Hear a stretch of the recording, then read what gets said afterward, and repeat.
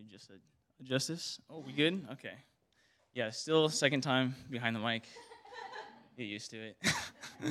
Well, good morning. Thanks for coming. So, as you know, oh, there we go. Jason and Jen are not here, so you're kind of stuck with me for the announcements again. Yeah, let's go. So yeah, let's get it rolling. What do we got next? Okay, yes, this thing is going to be awesome. It's called the End of the School Year Party. Pretty much the backstory behind this is that I asked the kids at the village, saying, hey, if you wanted the end of the school year party, what would it look like? And I got the whiteboard out. I put as many ideas out there, and it was so cool because pretty much what they did is plan out like their school year carnival. So we're like, okay, let's make it happen. So that's what's going on. It's on June 10th. And ways that you guys could help is showing up. It should be a fun time. And other things that we want to do is like a cakewalk. So while that is taking place, we would love if you could like donate some store-bought cookies, cakes, or cupcakes, brownies, whatnot, just so that we have some supplies so that when the kids or you do the cakewalk, there are prizes there, you know? So yeah, it's going to be a fun time. There's going to be an inflatable and burgers, hot dogs, good time. Should be a lot of fun, so hope to see you there. Soccer club. That's coming up too. Yes, it's happening. Okay, registration opens this week, June 1st, and it's going to be open for ages 2 years old all the way up to 6th graders. And so, yeah, communicate with us, register, write it down, put it in, and then we'll have you signed up and ready to go. I'm actually super excited because I haven't been able to do it yet, and Brookview's done it for a couple of years, and so I'm kind of jealous, and I'm ready to like go play some soccer with some kids. So, all right, next. Okay, so beginning on June 13th, 2 Sundays, we'll be following the CDC as well as the Snohomish County's Health Department's guidelines for our gathering. So we'll be posting that the week prior to church so that you can be well informed. And we'll also share that information on Facebook and Instagram. So as things are changing in our community and in the world around us, we're going to shift into the CDC requirements, or not requirements, but guidelines. And so that might just look a little different. And so we just want to make sure that it's a smooth transition and people feel comfortable, because we do want this to be a safe place for everybody here. And so that's what's coming up in 2 Sundays. And so things that you can do is if you wanted to help at the party or communicate that the guy who's doing announcements is doing a great job, you could do that on the communication card. You can do that on brookviewchurch.com and fill that out. And then if you have any questions, comments, that's another way that you can reach out to us. I think that's all that we got. I'm going to pray real quick, and then, yeah, we'll get the show on the road. Dear Father, thank you for this opportunity for us to gather and be together. I just pray that you fill this room, and then you also open our hearts so that we can receive your word and your guidance and your love, and that this space is yours to move through and work through. And, yeah, I'm really excited to hear what you got to say for us. In your name we pray, Lord Jesus Christ. Amen. Thank you.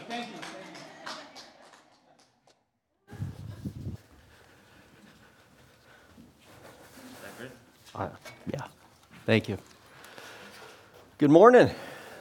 It's good to be with you today, and it's nice to meet Trevor for the first time. And some of you I recognize from before, even though with your masks on, sometimes it's hard for me to recognize people, but I know many of you, okay, I think.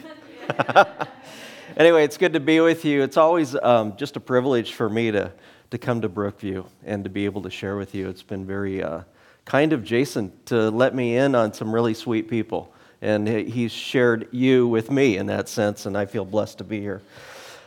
Just to say, you might not know who I am, but I pastor up in Arlington, Washington at Smoky Point Community Church, and I've been on staff there for, going on 26 years. I know, I am really old. And I was at another church for 11 years before that, so that makes me about 80-something. No, anyway.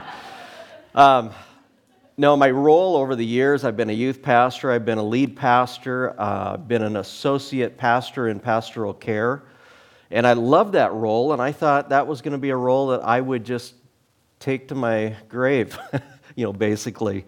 And as of about 2 years ago, I started a new role. We opened up a ministry school at our church called Reach Training Institute, and with a whole series of events and some strange kinds of things happening, God put me in a role there as dean of the school.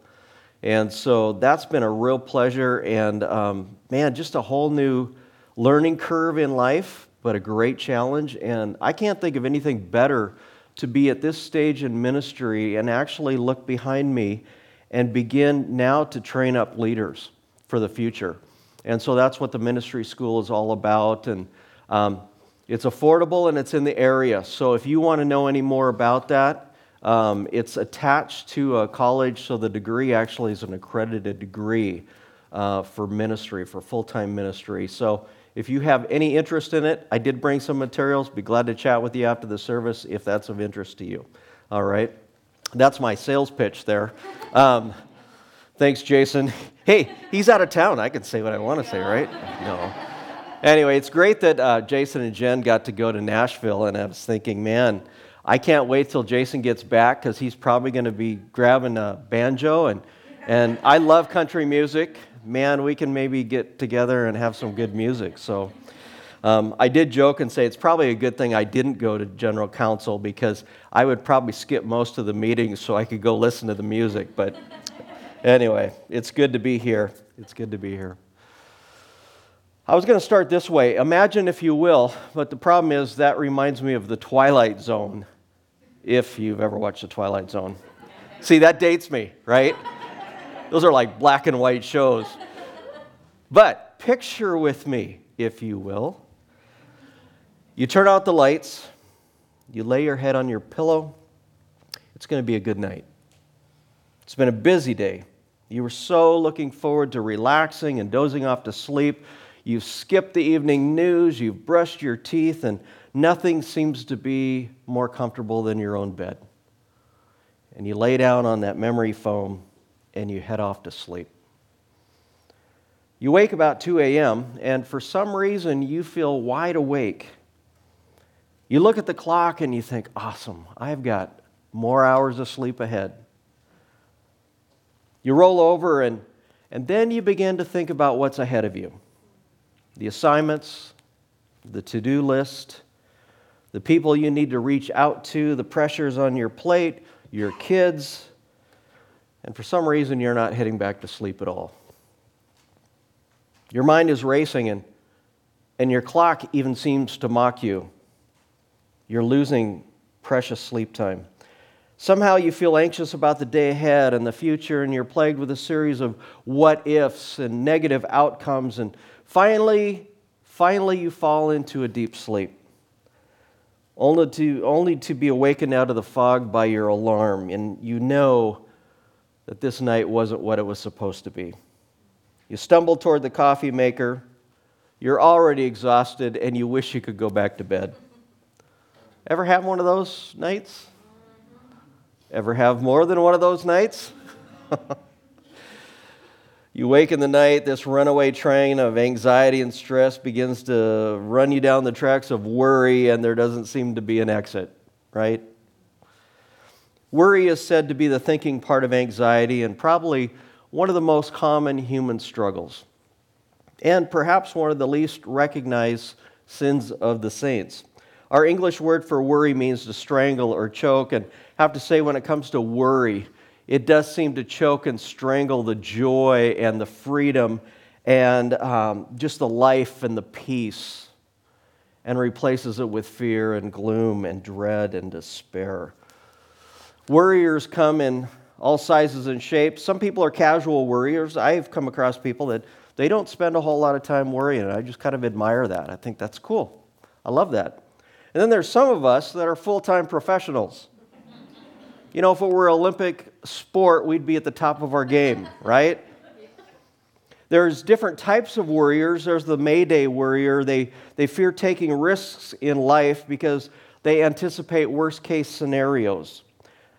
This type of worry lives as if their ship is sinking and nobody is responding to their Mayday signal, their distress signal. It said this worrier lives life in a minor key with major concerns. Then there's the yesterday worriers, and I didn't realize till some time back that this was a form of worry. These kind of worriers can't get beyond the mistakes of their past. They live in perpetual shoulda, woulda, coulda type of thinking, and they worry about the things that can't be changed and undone, and they live in perpetual regret. There are someday worriers. They speculate on fears over what could happen in the future, and they play out mentally every negative scenario in their mind. And then they're just plain the everyday worriers. They're trapped in this spin cycle of worry. That same negative scenario plays itself over and over. They worry when they go to bed at night, and it's there waiting for them when they get up in the morning. New day, same worry. Did you see yourself in any of those? I see myself in all of those at various times, unfortunately. You're not alone. We share in the struggle.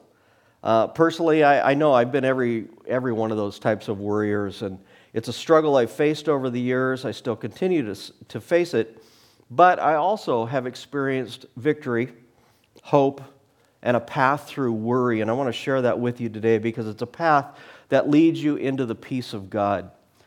And I think it's so important because this is a life changer in so many ways, and it brings to us the kind of life that God has for us and wants us to live.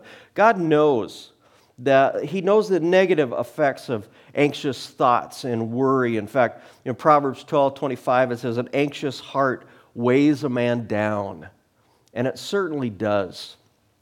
I think about this, worry is really a thief. It steals our joy and our peace and our rest and our trust. It's a time waster. Could you imagine taking the time that you spend on worry and putting it into learning a musical instrument? We'd be all pretty good at country music right now. And the health effects. I mean, that's a whole topic in itself. The health effects of worry on the human body. Jesus said this in John 10:10. Jesus said, "The thief comes to steal, kill, and destroy. I have come that they might have life and that more abundantly," or that to the full. And I think if anything, the enemy would love to see us continue in that path of worry because he knows he can keep us from the peace of God, and he is a thief. So today I want to share three practices provided in Scripture that lead to the peace of God and can lead us into victory over worry. And the reason I call these practices, I've spent enough time in pastoral counseling and pastoral care over the years to know many people, when they're struggling with something in life, they might reach out to a pastor, but what they really want is a quick fix. You know, if I can just do the drive-through thing and get all the help I need and just drive on through and grab my Happy Meal and be on my way, and I know that. And I think when it comes to some of these things in Scripture, what we have to realize is it's a retraining and it's also a practice of continual repetition that begins to reinforce what God is trying to build into our lives and build something new. And you know, God has provided an abundant life. And you know, that life is found in the ministry of His indwelling presence by His Holy Spirit. What I'm going to talk about today is not self-help.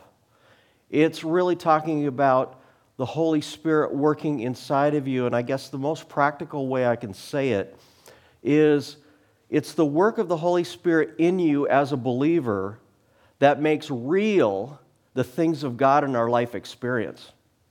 I can tell you about the peace of God. I can tell you I believe in the peace of God, and I can show you in the Scriptures where it talks about the peace of God. But it's a whole different thing to say, I have experienced the peace of God. That's the ministry of the Holy Spirit. And so I want to talk about that today because I know that's what God wants for us. He wants His life within to be the life He wants us to live through the Holy Spirit. So I'm going to be speaking from Philippians chapter 4, verses 6 to 9 today. Philippians chapter 4, 6 to 9, and I'll have actually most of the scriptures of the passage on the screen as well. Let me start with the first verse. Do not be anxious about anything, but in everything by prayer and petition with thanksgiving, present your requests to God. Paul starts out and he says, do not be anxious about anything. Now, if we just take that simple phrase right there, it almost sounds like the Apostle Paul is saying, don't worry. Oh, how about this? You're worrying and somebody says, stop worrying. Man, that works good. I'm so glad you told me to stop worrying because it did the trick. Now I'm no longer worrying because you told me to stop worrying. Well, Paul doesn't stop there, fortunately. He's not saying, well, just stop. He's going to go on and share how we can turn from anxious thinking. It's interesting, there's a modern therapeutic technique that I came across, how to deal with worry. It said, really what you need to do is schedule your worries. Great way to deal with it. So a worry comes along and you'll say to yourself, I'm sorry, I can't follow the worry train right now because I only worry from 4 till 4:30. So you're going to have to wait, worry. I'm not sure if I believe that works so well. The Apostle Paul does give us an action step. Instead of worrying about anything, pray about everything. God never intended that we try to carry all the burdens of life on our own. And so even in this very verse, Paul uses about 4 different words that are prayer words, basically. He uses the word prayer, broad word for communication with God, but then he talks about petition. This is the sharing of our personal needs and our problems. And prayer is such a practical thing, but isn't it interesting? It's often our last resort. There's been times over the years I've been discussing something going on in my life with somebody, and they'll go, "Did you pray about it?" Oh, well, no. It's often that last resort, and I sometimes wonder, is it possible that we're often trying to control on our own what is really beyond our control? Is it possible that we're so trusting in ourselves and our own resources and even convincing ourselves that we got it handled, that we don't need any extra help? Gary Collins, a well-known Christian psychologist, says, yes, that's exactly the problems. Here's what he says. Anxiety is fret and worry comes because of a sinful turning from God. Instead of acknowledging His sovereignty and preeminence, we have shifted the burdens of life onto ourselves and assumed that we alone can handle the problems we face. When a man turns from God and becomes his own God, increased anxiety is inevitable. Perhaps it's not surprising then that in an age of increased godlessness, there's also increased anxiety.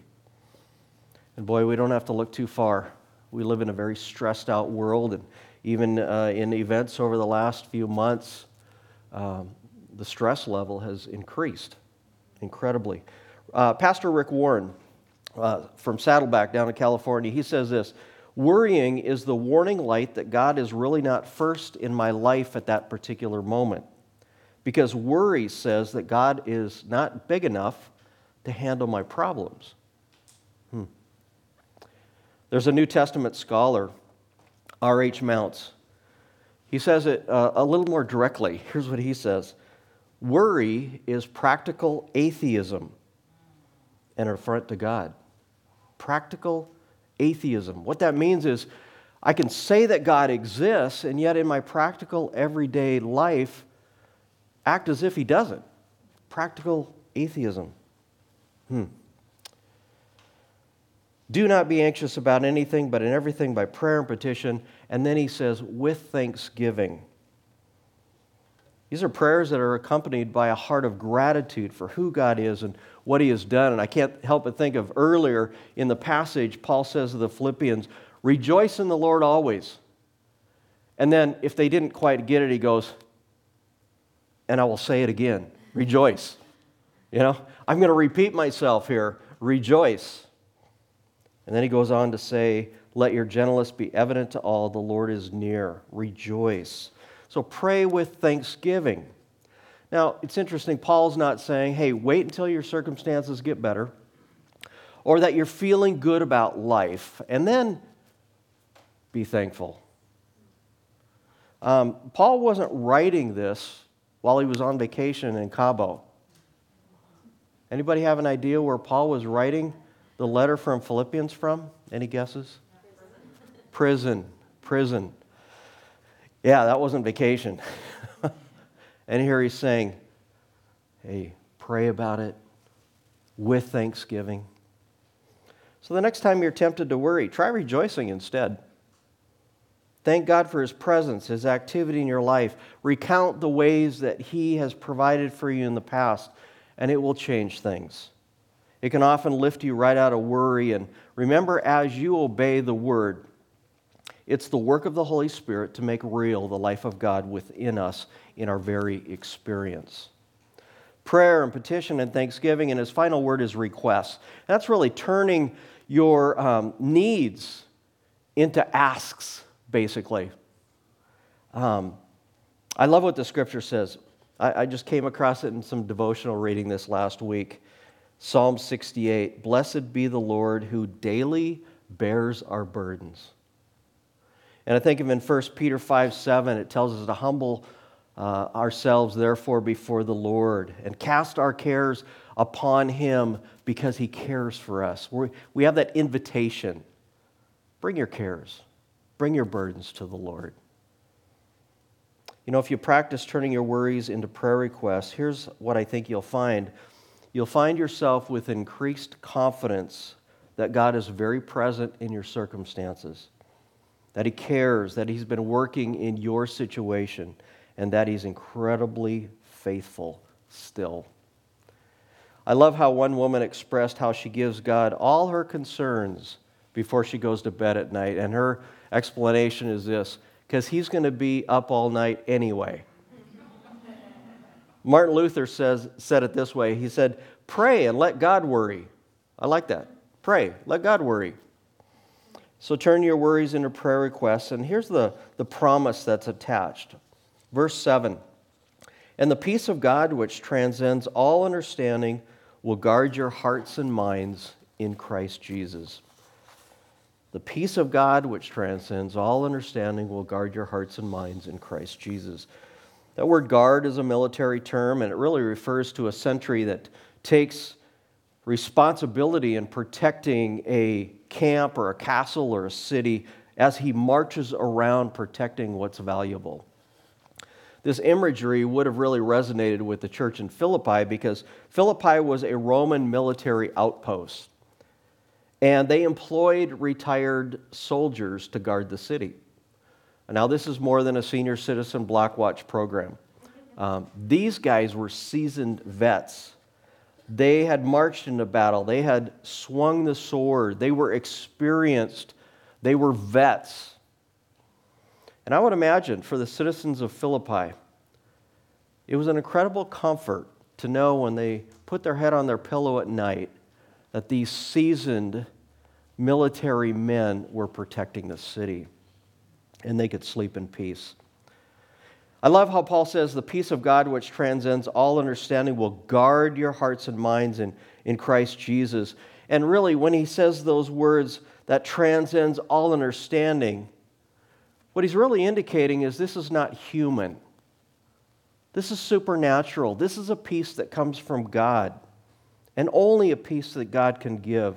And like I said before, it's the Holy Spirit that makes real in our life experience the very presence and the very peace of God, protecting and guarding our hearts and minds from that which could potentially discourage us and defeat us and destroy. What an amazing promise. We can bring our worries to God and trade them for His peace. Let's go on to verse 8. Finally, brothers, whatever is true, whatever is noble, whatever is right, whatever is pure, whatever is lovely, whatever is admirable, if anything is excellent or praiseworthy, think about such things. My first point was pray. My second point is ponder. That word, think about such things. Think, dwell, ponder. And it gives us this sense that this is something that we're to rest in for a while. It's not just a real quick passing through of these things. It's something that we're to really let it lodge there in our mind and rest in it and think on it, dwell, ponder. It's interesting that word itself, think about such things, is really a mathematical term. A word that is derived from that is the word logarithm. Now, I'm not a math expert, and I'm not going to bluff you, okay? Not at all. I was strong in English, but not in math. A logarithm, give you an example. 2 times 2 times 2 equals 8. The logarithm of that equation is 3. But I think the thing I really want to center on is the whole equation side of the thing. Because in a sense, in verse 8, we're getting an equation. Here's my thinking, simple addition. I don't go beyond that. If we dwell on what is true, if we dwell on what's noble and right and lovely and pure, we can expect a good outcome. But if we do the opposite, we can expect a negative outcome. Our thoughts are so powerful. What we dwell on shapes not only our thinking, but it shapes even the way we feel. Let me use kind of a simple illustration. And I've been pretty honest with you guys before, so I'll share one more of my weaknesses. You can keep a list, okay? I'm claustrophobic. Okay, it's out there now. Okay? And it's a recovery group, isn't it? Or yeah. Hi. I'm a recovering claustrophobic. A closet claustrophobic. And that's really bad. And that's where I feel it worse, though.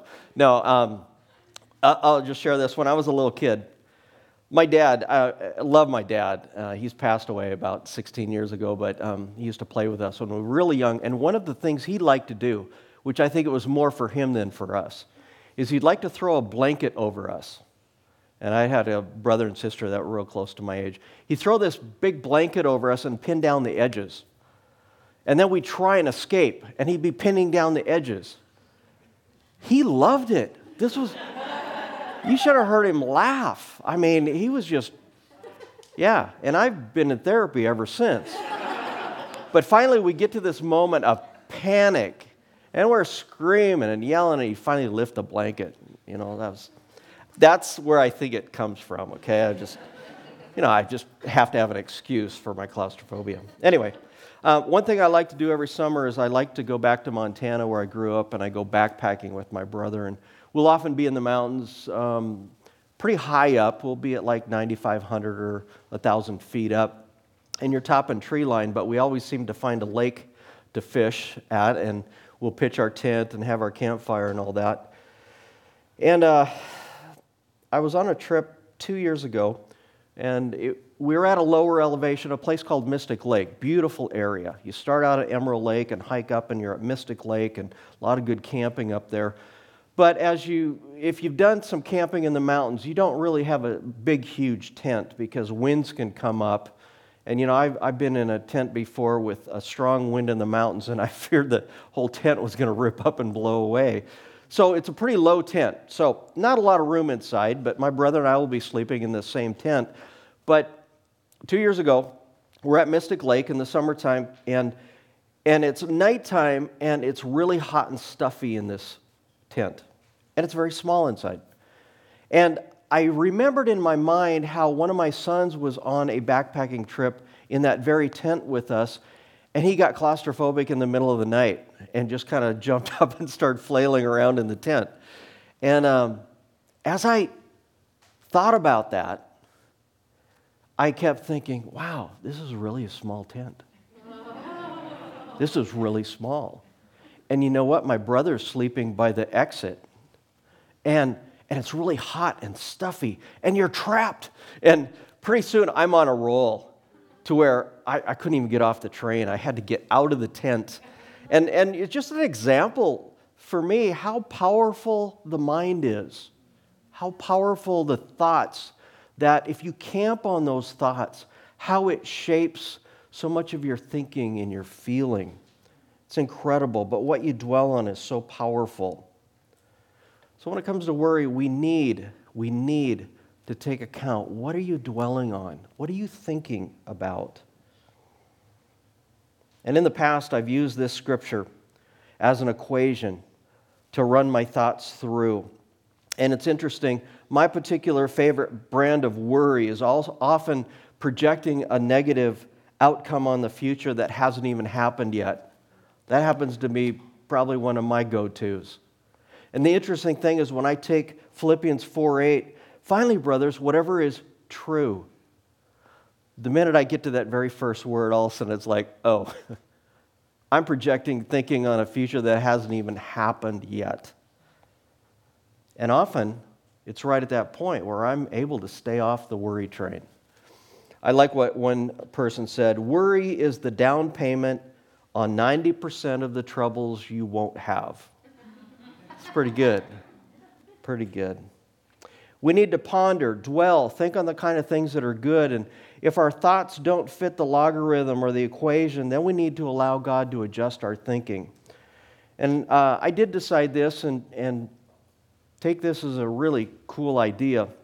If you are the kind of person that wakes up in the middle of the night and you have trouble going back to sleep, make the enemy pay for it. Pray. Start praying for people. It's amazing. You can have some incredible prayer time, and probably nothing sends me back to sleep faster than praying. Be careful if you're praying in church, okay? Pastor Jason will probably call you out for sleeping if you start snoring or something, okay? Here's what I think is going on, though. You're practicing a biblical principle, and Paul talks about this in 2 Corinthians chapter 10, verse 5. He says, we demolish arguments and every pretension that sets itself up against the knowledge of God, and we take captive every thought and make it obedient to Christ. Really, what you're practicing is you're taking captive every thought and making it obedient to Christ. Paul finally says in verse 9, whatever you have learned or received or heard from me, put into practice, and the God of peace will be with you. So my third practice is practice. Practice, practice, practice. Someone said the Christian life doesn't work in theory, only in practice. James 1:22, do not merely listen to the word and so deceive yourselves, do what it says. You're not going to kick the worry habit in a one-time event, guaranteed. It's going to be a discipline that's developed over and over again, and like one person said, till our new nature becomes second nature. I'm not telling you it's easy, but I can tell you from personal experience there is victory in following God's word. And if this is something you struggle with, here would be a good starting point. Memorize the verses we just went over today. Philippians chapter 4, verses 6 to 9. That'd be a good starting point. Because here's the crazy thing. When you're hit with worry, it often doesn't come at a time where you're sitting down with your Bible in your lap. It's usually any other time during the day, and it could be in the middle of the night. And if you have it memorized, it's there for you. It's there. It's readily available to tap into. So memorizing might be a good first step. But I was thinking this. Wouldn't it be great if we allowed worry to turn us into praying, pondering, and practicing people of God, so that the peace of God becomes true in our experience? Wouldn't it be great if we so trusted in God's care and provision that we experienced the abundant life that God truly wants us to experience? Wouldn't it be great if we quit opening the door to the enemy who wants to steal our joy and keep us from what is truly ours as a child of God? as we reclaim the worship of our lives to the one who created us for himself and for his glory. Let me encourage you, when you turn your worries into prayer requests and when you ponder on what is godly and practice what the Scripture teaches, you are actually fighting the battle with spiritual weapons. And that's an act of worship. That brings glory to God. So I want to challenge us. Take up your spiritual weapons, practice the Word, practice what God has given to us, and see what God will do as He brings His blessing and His peace and His joy and His rest. And I love how Paul concludes, and the peace of God will be with you. And the peace of God will be with you. Earlier, he says the peace of God will guard us. And here he's saying the very peace of God will be with you. In other words, God is very present. God is very near. He is with you in all of this. And I'm thankful for that. I'm thankful, aren't you? I'd love to pray for us as the band comes up to do some more music. Let's pray. Father, thank you so much for your word. Thank you, Lord, how practical your word is to our lives. And Lord, I do pray as we go through life and circumstances, and Lord, at times there are things that are on our hearts, I pray, Lord, that we would quickly turn those things into prayer requests and invite you to fight that battle for us. Lord, may we even sift our thinking and not allow ourselves to just ruminate on the things that can bring us down and have no value, but Lord, really dwell and ponder on those things that are true and noble, right, lovely, pure, and admirable. And Lord, I pray that in the days to come, we would be able to say in even a stronger way, I not only have heard about the peace of God, I've experienced the peace of God in my own heart. So Lord, I just pray that you would continue to do your work in us by your Spirit. And we just thank you in Jesus' name. Amen.